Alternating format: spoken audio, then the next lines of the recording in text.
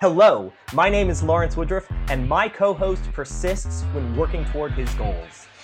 And I'm Michael Ralph, and my co-host is consistently socially and culturally aware. Professional development requires ongoing reflection and dialogue. So join us as we spend our Monday discussing education research and drinking beer.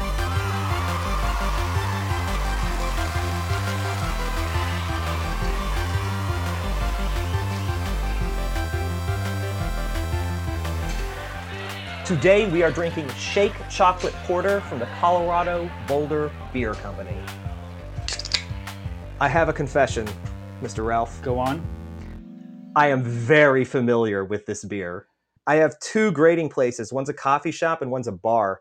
And I always like to try the revolving darker taps. But this beer is the default stout that I have when none of the revolvers are interesting to me. Yeah, that's interesting. Well, I've never had this one. And as I told you before the show, I had a heck of a time finding a beer that wasn't coffee infused. I feel like we've drank a lot of coffee flavored beers. So I just picked it because it wasn't a coffee and it was something that was a little heavier. And so I'm excited to try it. There are three of us on the episode this month. We are joined by guest host Will Dunn, who is a high school math teacher at Basehor-Linwood, is a board member for KATM, and a co-founder of Jayhawk Math Teacher Circle. He is constantly searching for the next aha for students by fostering curiosity, ideally in ways that are not immediately visible. Welcome, Will. Hey, hello, guys. Good to be here. We talked about having you come on and talk because we had a handful of social media interactions. Well, I don't know. There was a few things. I think the most recent interaction we had stemmed from a conversation I had with a handful of teachers who are interested in going gradeless or who have gone gradeless. And one of those gentlemen pushes this notion that your learning objectives or your learning targets should not be content specific, but rather 21st century skills specific.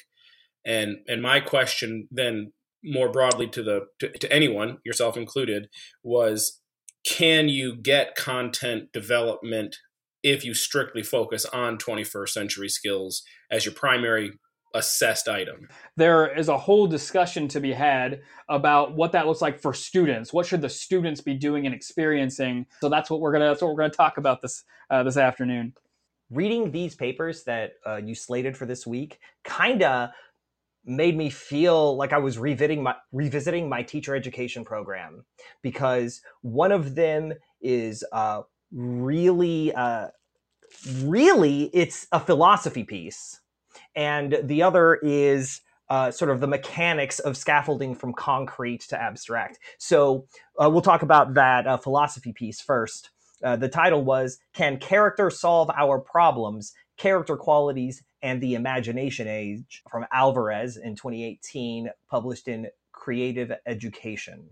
And so I want to give a note just right here at the beginning. Creative Education is a journal published by Scientific Research Publishing, and they've had a handful of incidents, an accumulating number of incidents over the past 10 years involving subpar or predatory practices. And so I entered into this with a little bit of concern, but I wanted to read the paper to sort of make some of our own conclusions. But we need to note for you listeners, this was published by a company that has some red flags in their practices. So, Will, what did you think of the paper? Well, I have to say, when the sentence title is "Can blank solve our problems," I immediately get a little skeptical. That was an alarm bell. I don't know if that shaded the rest of my interpretation of this. I thought it had some really neat thoughts and some neat ideas, but at the very least, I'll say I don't think it captures enough or all of what we're trying to do here in the information age. Yeah, so the conceit of the paper was that there should be a shift from content to skills, or this author calls them meta competencies, because they're even a higher level or more abstract than individual specific practices as we usually conceive of them here. And the author identified this paper as a debate paper.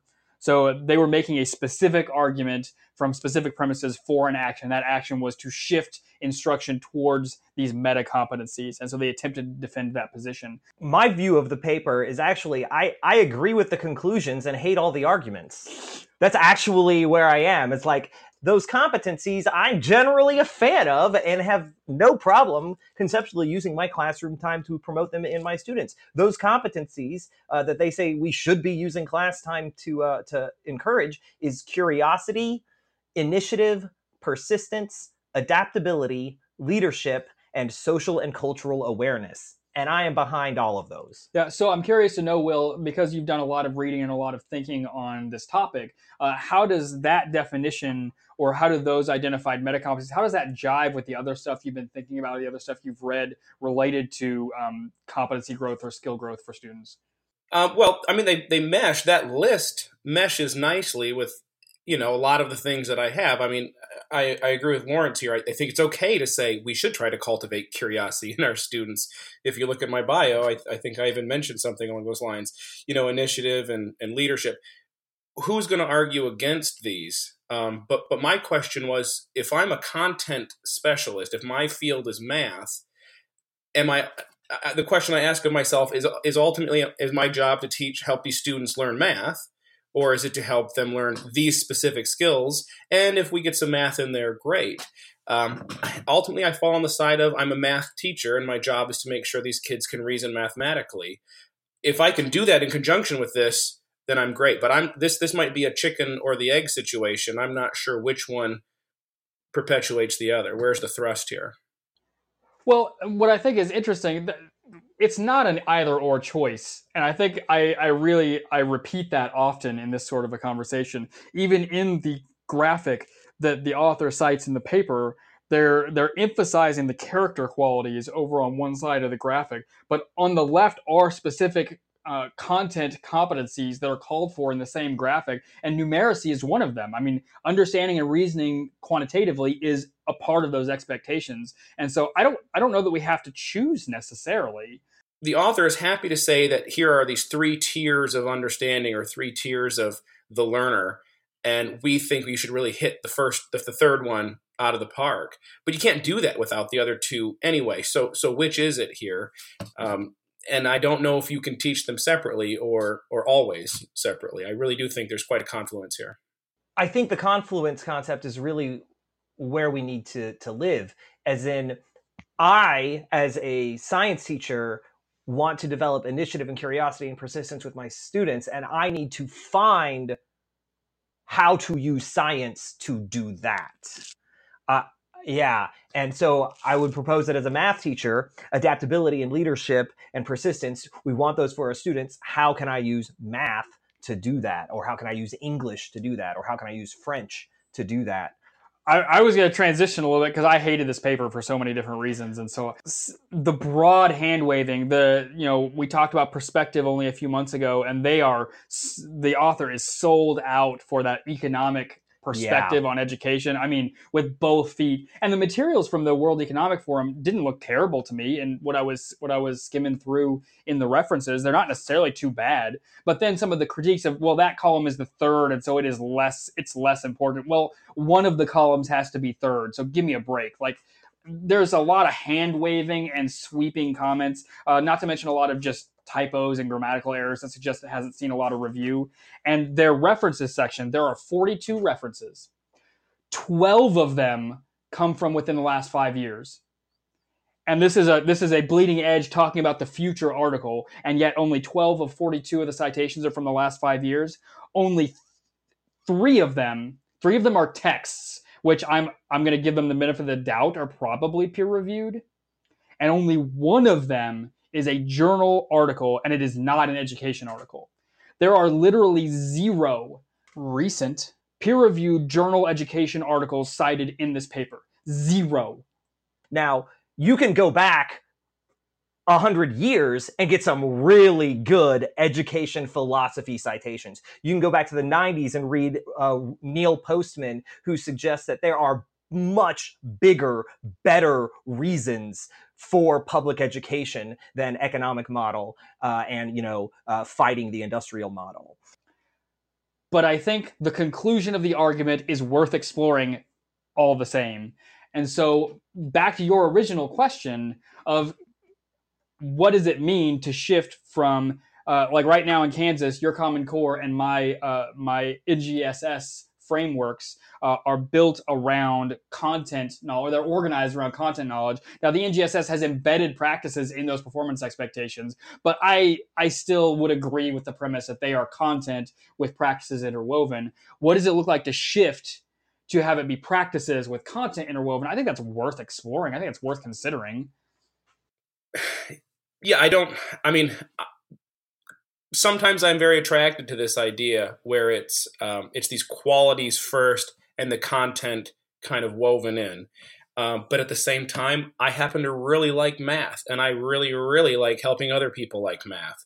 And I think there's benefit. I think it's only beneficial to develop one's mathematical reasoning. This kind of goes back a little bit to something that was stated earlier. I forget exactly what the wording was, but you'll notice when I introduced myself at the beginning, I said I like to help students with their mathematical reasoning. That's because reasoning is this ability to use other math knowledge, but in a sensible kind of cohesive way with an end goal in mind. What am I trying to do? How am I going to get there? What do I know now that helps me get there? What do I wish I knew? And I think that's that overlap between this imagination age and math content that this author is speaking of, but that can actually happen in a content-specific field in the classroom. You said imagination age, and that was actually something that I liked hearing about. I liked that idea. There was actually two ideas that I got from this that were new to me that I really appreciated. The imagination age, like, we should promote ourselves not just to get information, but ask ourselves, what can we do with this? Because that's great. That's a great question. We know more things. What can we do with this knowledge? I think is a wonderful question, a wonderful place for a society to be. That curiosity and that initiative. We know things. Let's do stuff about it. I think that's a wonderful concept, and it's kind of a society I would like to go to. And another term that I had never heard of and had to do some research to understand better was the term for wicked problems. I loved that term. And so at first, when I first read it, I assumed that they were making a very strong moral statement. And I was like, wow, this is a different kind of paper than I usually read for this show. But then, you do a little more deeper reading and then you go look some stuff up and you find out that a wicked problem specifically has these characteristics of being volatile, uncertain, complex, and ambiguous. And that's great.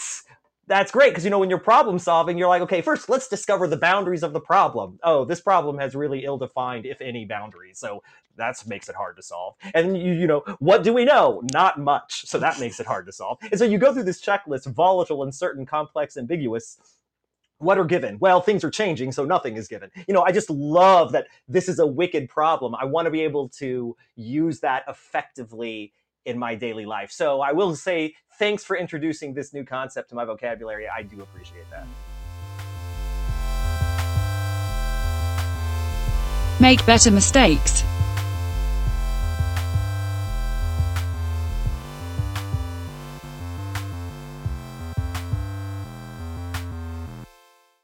So our second segment is actually a follow-up to a last month's piece of discussion.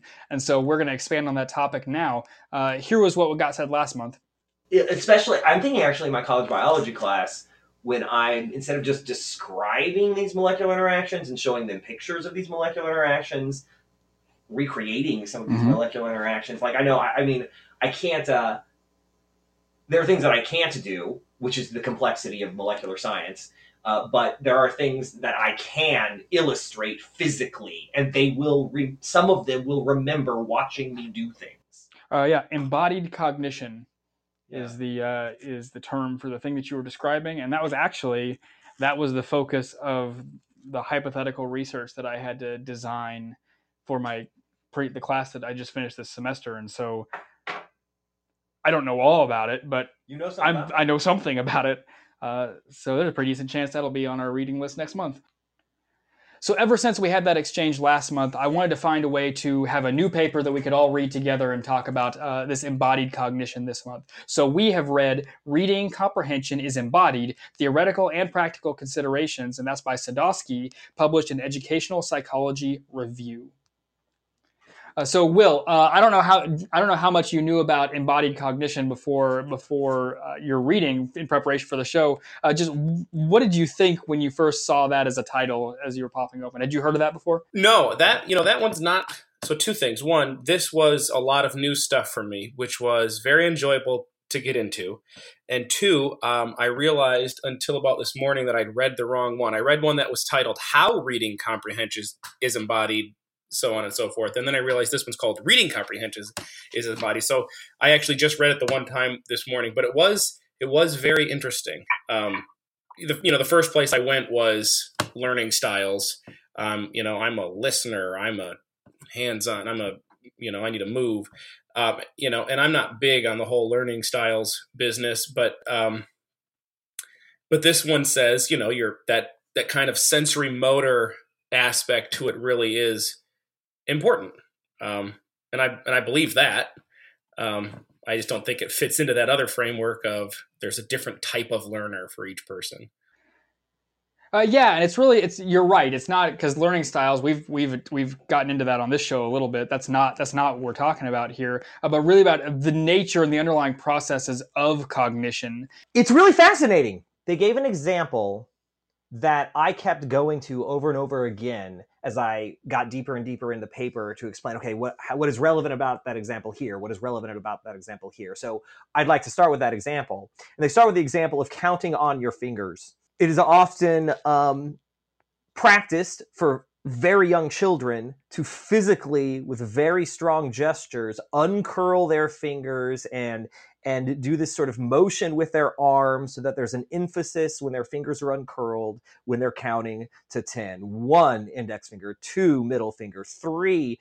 And our concept of counting is this thinking. All thinking is done in our brain, but that motion is done in our brain too. So this concept of a number and this motion are associated with each other together. It's all one experience.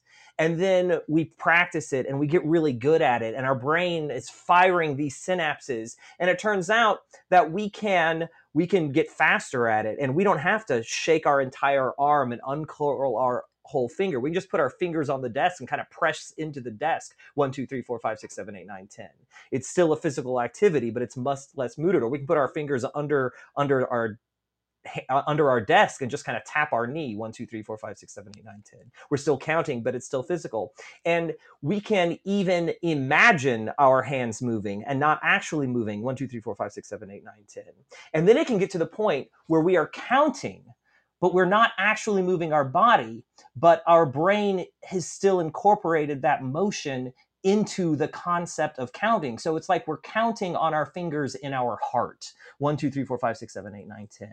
And so we can get further and further away from the physical experience, but that physical experience has been networked into the process of this concept through a concrete physical experience with the world. And so now counting has been embodied whether I move my body or not. I think the value of what they're saying is that when you start looking at these nested schema, like what does this idea mean and what is it based on and what is it based on and what is it based on, and you go all the way down, you're going to get to some concrete experience. I think that's the heart of what this paper is telling us, that as complex and as far away from the human experience you get, you are never going to leave it. And if you forget that thread, you're not going to be able to teach and you're not going to be able to learn. Well, I mean, I do gesticulate a lot when I teach. So a couple things that are running through my head here is my goal is to speak to the students. I don't want to be explaining any more than I have to. So I'm not surprised that gesticulation conveys message maybe unique to gesticulation. Communication itself is just more than sound waves. We've known this for a long time, and so it's not surprising to me that this also occurs in instruction. So I wonder about the student gesticulation as learners, not just the teacher's gesticulation as an instructor, if there's benefit in that. Another thought was when I'm dealing with algebra, which is where we start in the high school world typically. that is the abstraction of the more numerical counting skills of elementary. We are just talking about it more broadly and more generally. And for whatever reason, that bridge is very interesting for students. But if I say count to 10 and I use my fingers, and I still let my students do that, because those students, it tells me, still need to have that type of construction, that concreteness to it. I'm okay with that. How do I speak about these more abstract things with that concreteness? I mean, things that are definitionally abstract. And so I think what's at the heart of this theory of embodied cognition is about all the different ways that information is encoded and all the different ways that it can thus be retrieved. And so I think that it even goes to having rich and dynamic mechanisms for communication about abstract ideas gives you greater bandwidth to understand those ideas. So if I'm talking about even something highly abstract, like, 6 and 7 dimensional math, that fundamentally does not exist in our experience of reality. But if I could be having that conversation and I have a whiteboard at hand, and so I could draw if I need to, and then I have some clay so I can get out and I can make a couple references just as I'm talking to you. And all the while that's happening, there's, of making sounds. And what I'm getting to is being all the different ways that I can, even as I'm talking to you in this moment, I'm waving my hands wildly. And so having a classroom culture where all those different mechanisms of communication exist, because they communicate unique information that doesn't necessarily overlap with discussion, that necessarily gives our students more access to abstract ideas. So it's not necessarily about anchoring abstract ideas in concrete experiences, although that is a piece of what this theory talks about. But I think for classroom instructors, it's really about recognizing all of the different ways that we can communicate information, that students can communicate information with each other. And so then opening up all those opportunities so they can have richer dialogue, so they can have deeper understanding. Now, we've taken these ideas and we've talked about them in these different contexts, but the paper's context was reading comprehension. And so in terms of reading comprehension, what the paper was saying is that if a student is reading something, what they're doing in their mind are creating simulations. And those simulations are attempts to reconstruct sensory experiences in a meaningful way. The example they used when discussing this was eating an ice cream cone. There's the smell of the sugar cone. There's the smell of the ice cream that can be involved in the simulation. There is the holding of the cone and the texture in your palm that is part of the simulation. There's the taste of the ice cream that is part of the simulation. So there's this sensory simulation that is happening when you are reading about someone else eating an ice cream cone. And the complexity about reading comprehension is that if you have students read something that they have no world experience about, then they cannot create the simulation needed to understand the reading. And as we get to more complex topics, and these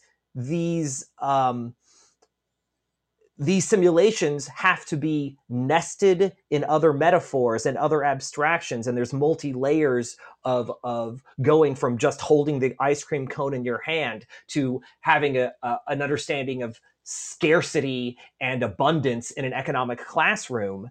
That ice cream is still relevant to understanding scarcity and abundance in an economic classroom, but if they don't have these concrete experiences, you can't build up to those abstractions, and they're not going to be able to create the simulations they need to understand those abstractions. Yeah, he identified metaphors, which I highlighted because I thought that was a super important recommendation for the importance of context and how metaphors plays into that. That's funny. That makes me think of there was an activity that my predecessor at Olathe East did in her AP Bio course with membranes that I didn't do because I'm a big old stick in the mud. And she was correct for doing it. Wiggle like a lipid is literally giving them another mechanism to embody the behavior of that macromolecule. Yeah. And the fact that I was uncomfortable doing that made my classroom a poorer experience. Like, wiggle. Like, if wiggling is a part of understanding, give them access to wiggle. Yeah.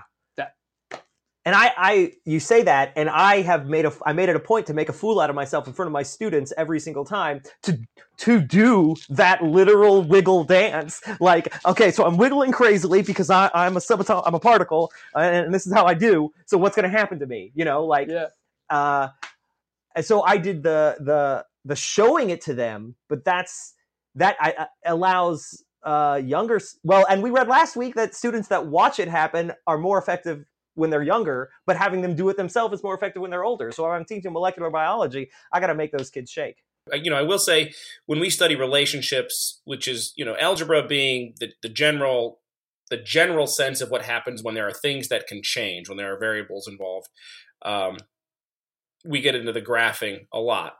We do often, I try to do this thing where it's difficult on bleachers because they're at an angle, but you try and have students move on the bleachers up or down, whether it's a linear relationship or if they get to go over 1 and up 2 bleachers and then over 1 and up 4 bleachers, so they can kind of see the pace of what's happening. That's the closest I can get off the top of my head right now. But we don't, here I said all this about how math is so abstract at the high school level, but being in Algebra 1 world, it's not like crazy abstract.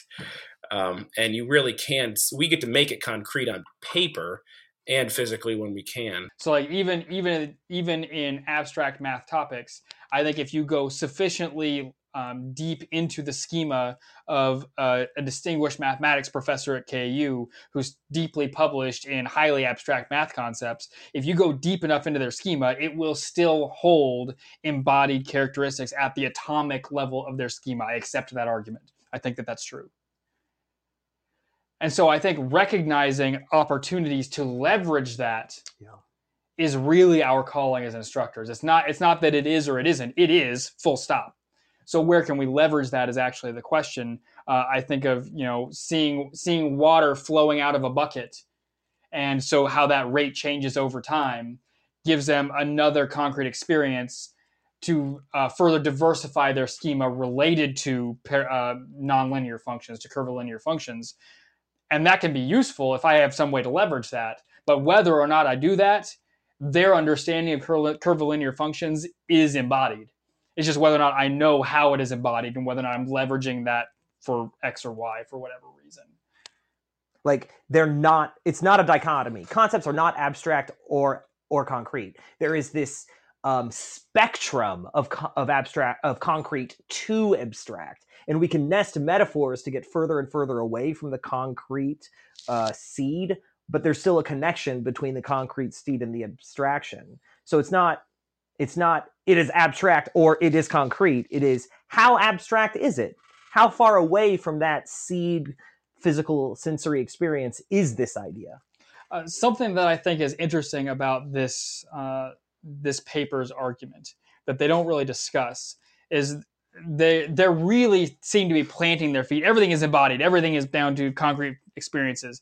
But I think when you overlap that with the brain's ongoing remodeling and rewriting of memories, I think that it's more complex than that. Like one, what is one? Like, well, we have many concrete experiences with oneness. I'm having those conversations with my daughters now. Like, Cameron and I are on the cutting edge of oneness right now. We're breathing down the neck of two. It's going to be amazing. But as she gets older, and we have so many experiences with oneness, and we rewrite those memories over and over again, what would it look like in that thought experiment if we could drill down in her schema to see what the nature of the individual nodes in her schema are that contribute to oneness? What do those look like? I think they look a lot different than actual episodic memories. Because of all the different overlap of her different sensory experiences and the constant rewriting as she thinks about oneness in many different contexts, do I think they're linked to specific neurons in her somatosensory cortex and in her visual cortex? Yes, I accept that.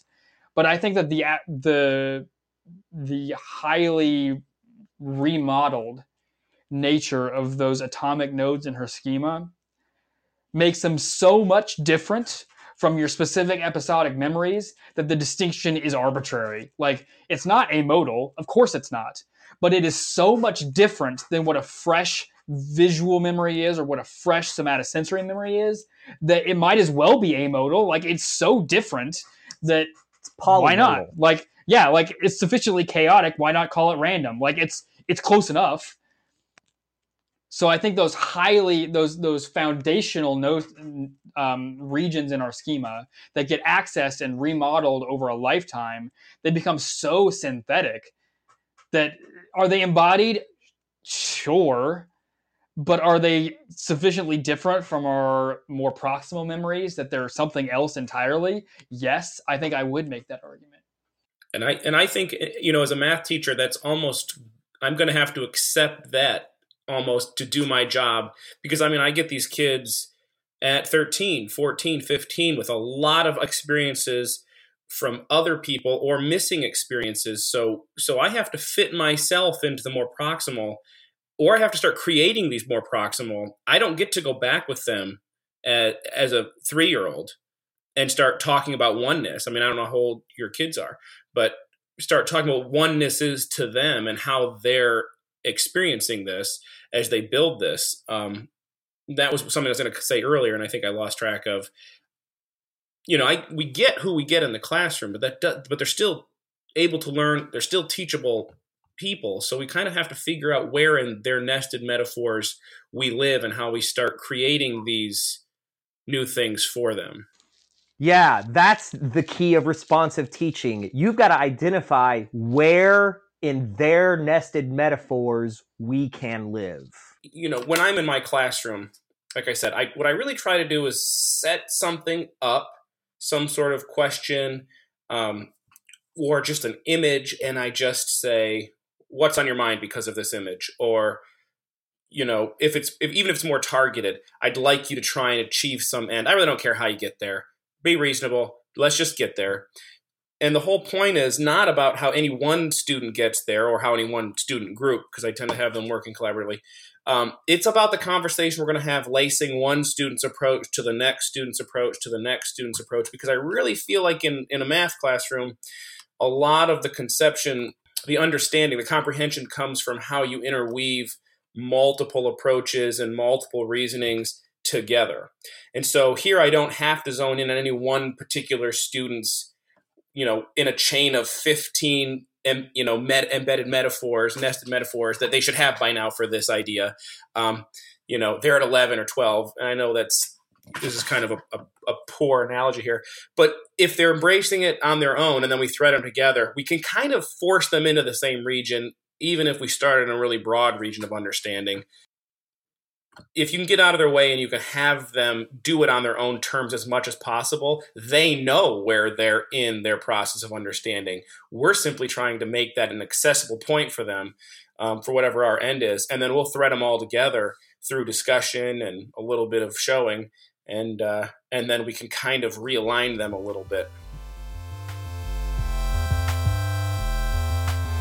And now for something completely different.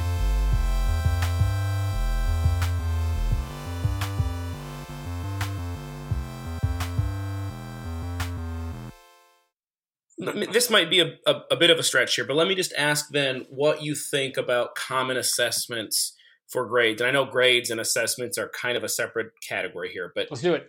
And there's a reason I'm asking this. But so what are your thoughts in general on common assessment between classes and teachers, and what happens in their classrooms versus your own classroom?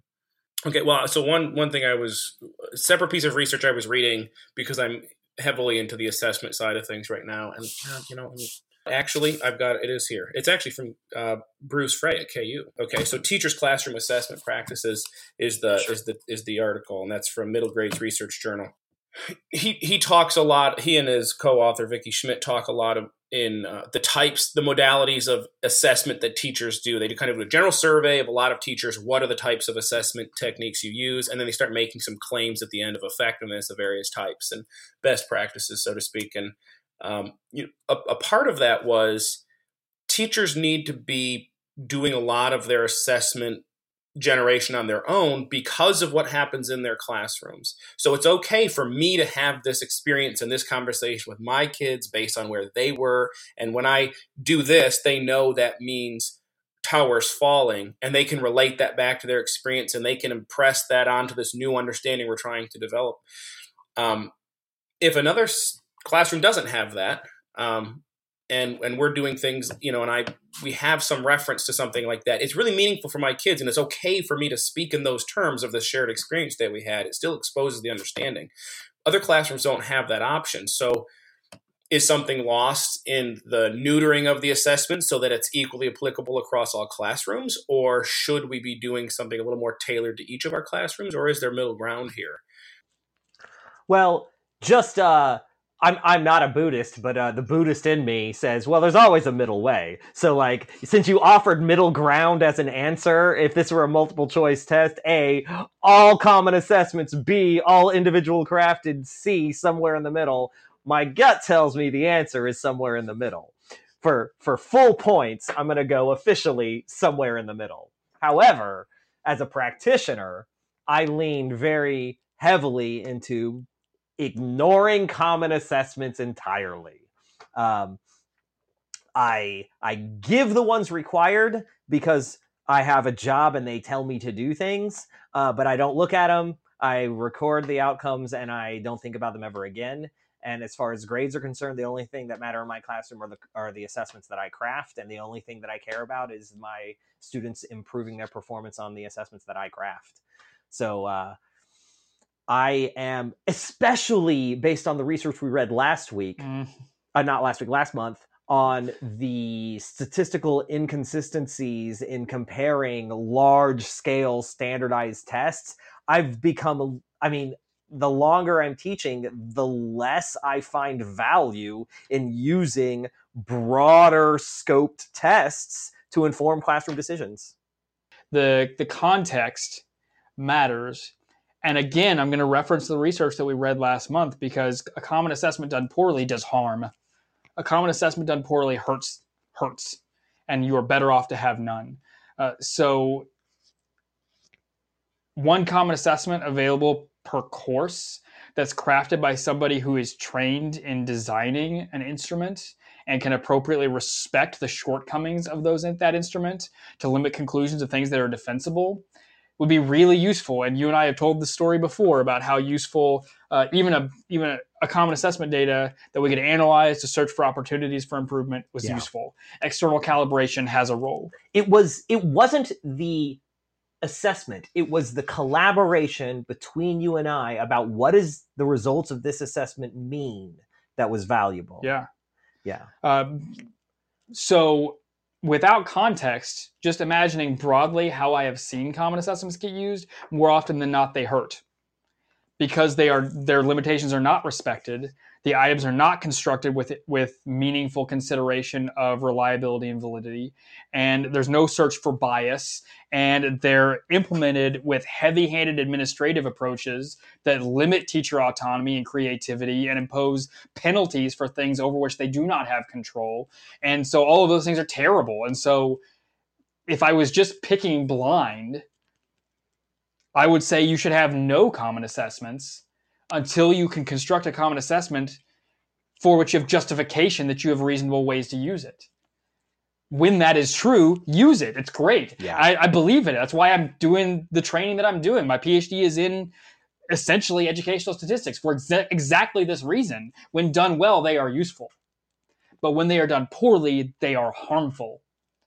And so if you're not sure you're doing them well, don't do them. Yeah. We do this, we have our conversations in class, we kind of have these individual embodiments, and then we have kind of our whole class organism discussions, and we have our own little language that we kind of developed in what we reference and how we move ourselves, and then you go to something that's I feel like I'm kind of pulling the rug out from underneath them, and also it doesn't feel good to me when I do that. Now, if I've made the understanding, and as you say, the assessment is constructed well, and we can account for all these concerning elements, I am okay with it. But I'm such a fan, and I'm just in love with the experiences we have with our students, kind of on this day-to-day level, about the connections we're making in real time. I do get worried about then losing that a little bit with some generic thing at the end, as opposed to then be what we wrap around everything. So that was why I was asking. The understanding is based on the concrete experiences of the learner. And despite the fact that none of them have the same concrete experiences, here's a test that we're going to claim is valid for everyone. There is a tension there. It is not off topic. It is a complication of this reality. Well, tension. I mean, I think it's something we can define and then correct against. I wonder how often that's done. And I think that's a problem. And I don't even know if I would trust myself to do it right now without assistance and more learning for myself. And I think it's fair to say that students who have their embodied cognitions and their schema is growing in the right way, and all of these classroom specific learning experiences, you can still, if they do all of this well, they can still perform well on a test. Well, something that I want to underline is we all sort of have this education shorthand, being educators, that when we say common assessments, we have a specific thing in mind. Like, I believe that all three of us are imagining the same kind of common assessment. That doesn't have to be what it is. Like that, because without external reference, I had an experience with that a number of years ago, maybe 5 or 6 years ago, with my AP class, where I went hardcore direction shift, and I ignored all the external indicators I'd been using in the classroom because I've been losing student participation. I wanted to welcome more students. So I just torched everything. It was like, we're going to go only internal assessments. We're going to help them get better every day. That's all we're about. And we had a great year. We felt really good about the growth that we did. I still feel really good about the work those students did. And we had a rude shock at the AP exam because we did not know the things we believe we knew in the way we believe we knew them. And that was on me. That was my fault. And I've written about that. And so having no external indicators does allow for a sense of vertigo, of you can kind of lose track of what are the actual things that we're doing and how sure am I that I'm doing them. And I know that because I've done it. And it's an unhappy realization when it happens. And so for that reason, common assessment is useful. Common assessment doesn't have to be some poorly constructed 150 question multiple choice exam. It doesn't have to be that. Let's all sit down and write what you know about photosynthesis. And then I'm going to look at what my students wrote. I'm going to look at what your students wrote. And we're going to see how they are different. And then we're going to see if that matters. That is a common assessment. Does it do what we need it to do? I don't know. What do we want it to do? And that's a question that you can pose your department. So you can ask, how do we want to compare each other's work? And how can I find ways for improvement? And that can happen in all sorts of ways. The key, I think, about what you just said is that in that open-ended common assessment, write what you know about photosynthesis, and we're going to compare my students to your students, is that you've got teachers in a dialogue directly about student work. And then it becomes valuable.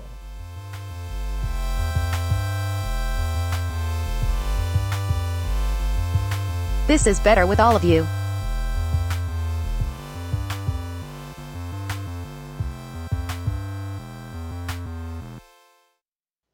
How was the beer? I left very little to remind me what it tastes like. In fact, this is 2-pint PLC, but I drank 3 of them today. I love this chocolate shake porter. It is smooth. It is aromatic. You can taste the chocolate, but it doesn't overpower it. It's got a little bit of bitterness, but there's also some sweetness to counteract that. It is a great beer. I can't argue. It is super smooth. For several episodes now, we've drank something that was a little bit harsher. This one is easy to drink. It's reminiscent in a lot of ways of my favorite 1554 in its easy to drink nature. Yeah. I taste the chocolate in there, which is not my preference, but I don't find it disagreeable. I like chocolate just fine. And so I understand why you drink this one regularly, and I'm pleased that I got to check it out. Thank you for joining us, Will Dunn. It was a pleasure having a third voice and a representative of the classroom back on the show. It was a lot of fun having you. If there are listeners who want to consume more from you, they want to engage with you and the way you think about education, will be a good place for them to find material you create.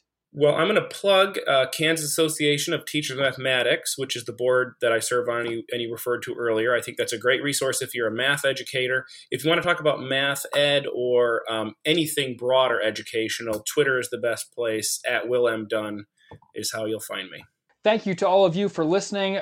This is our last regular episode of Season 2. We will have our finale next month, so hope you are excited to tune in and join us as we reflect on a year of professional learning. Remember that you can get all of our links to both the primary papers and a bunch of supporting references on our website, twopointplc.com. As we pursue growth, discuss research, struggle well, and learn like others depend on it.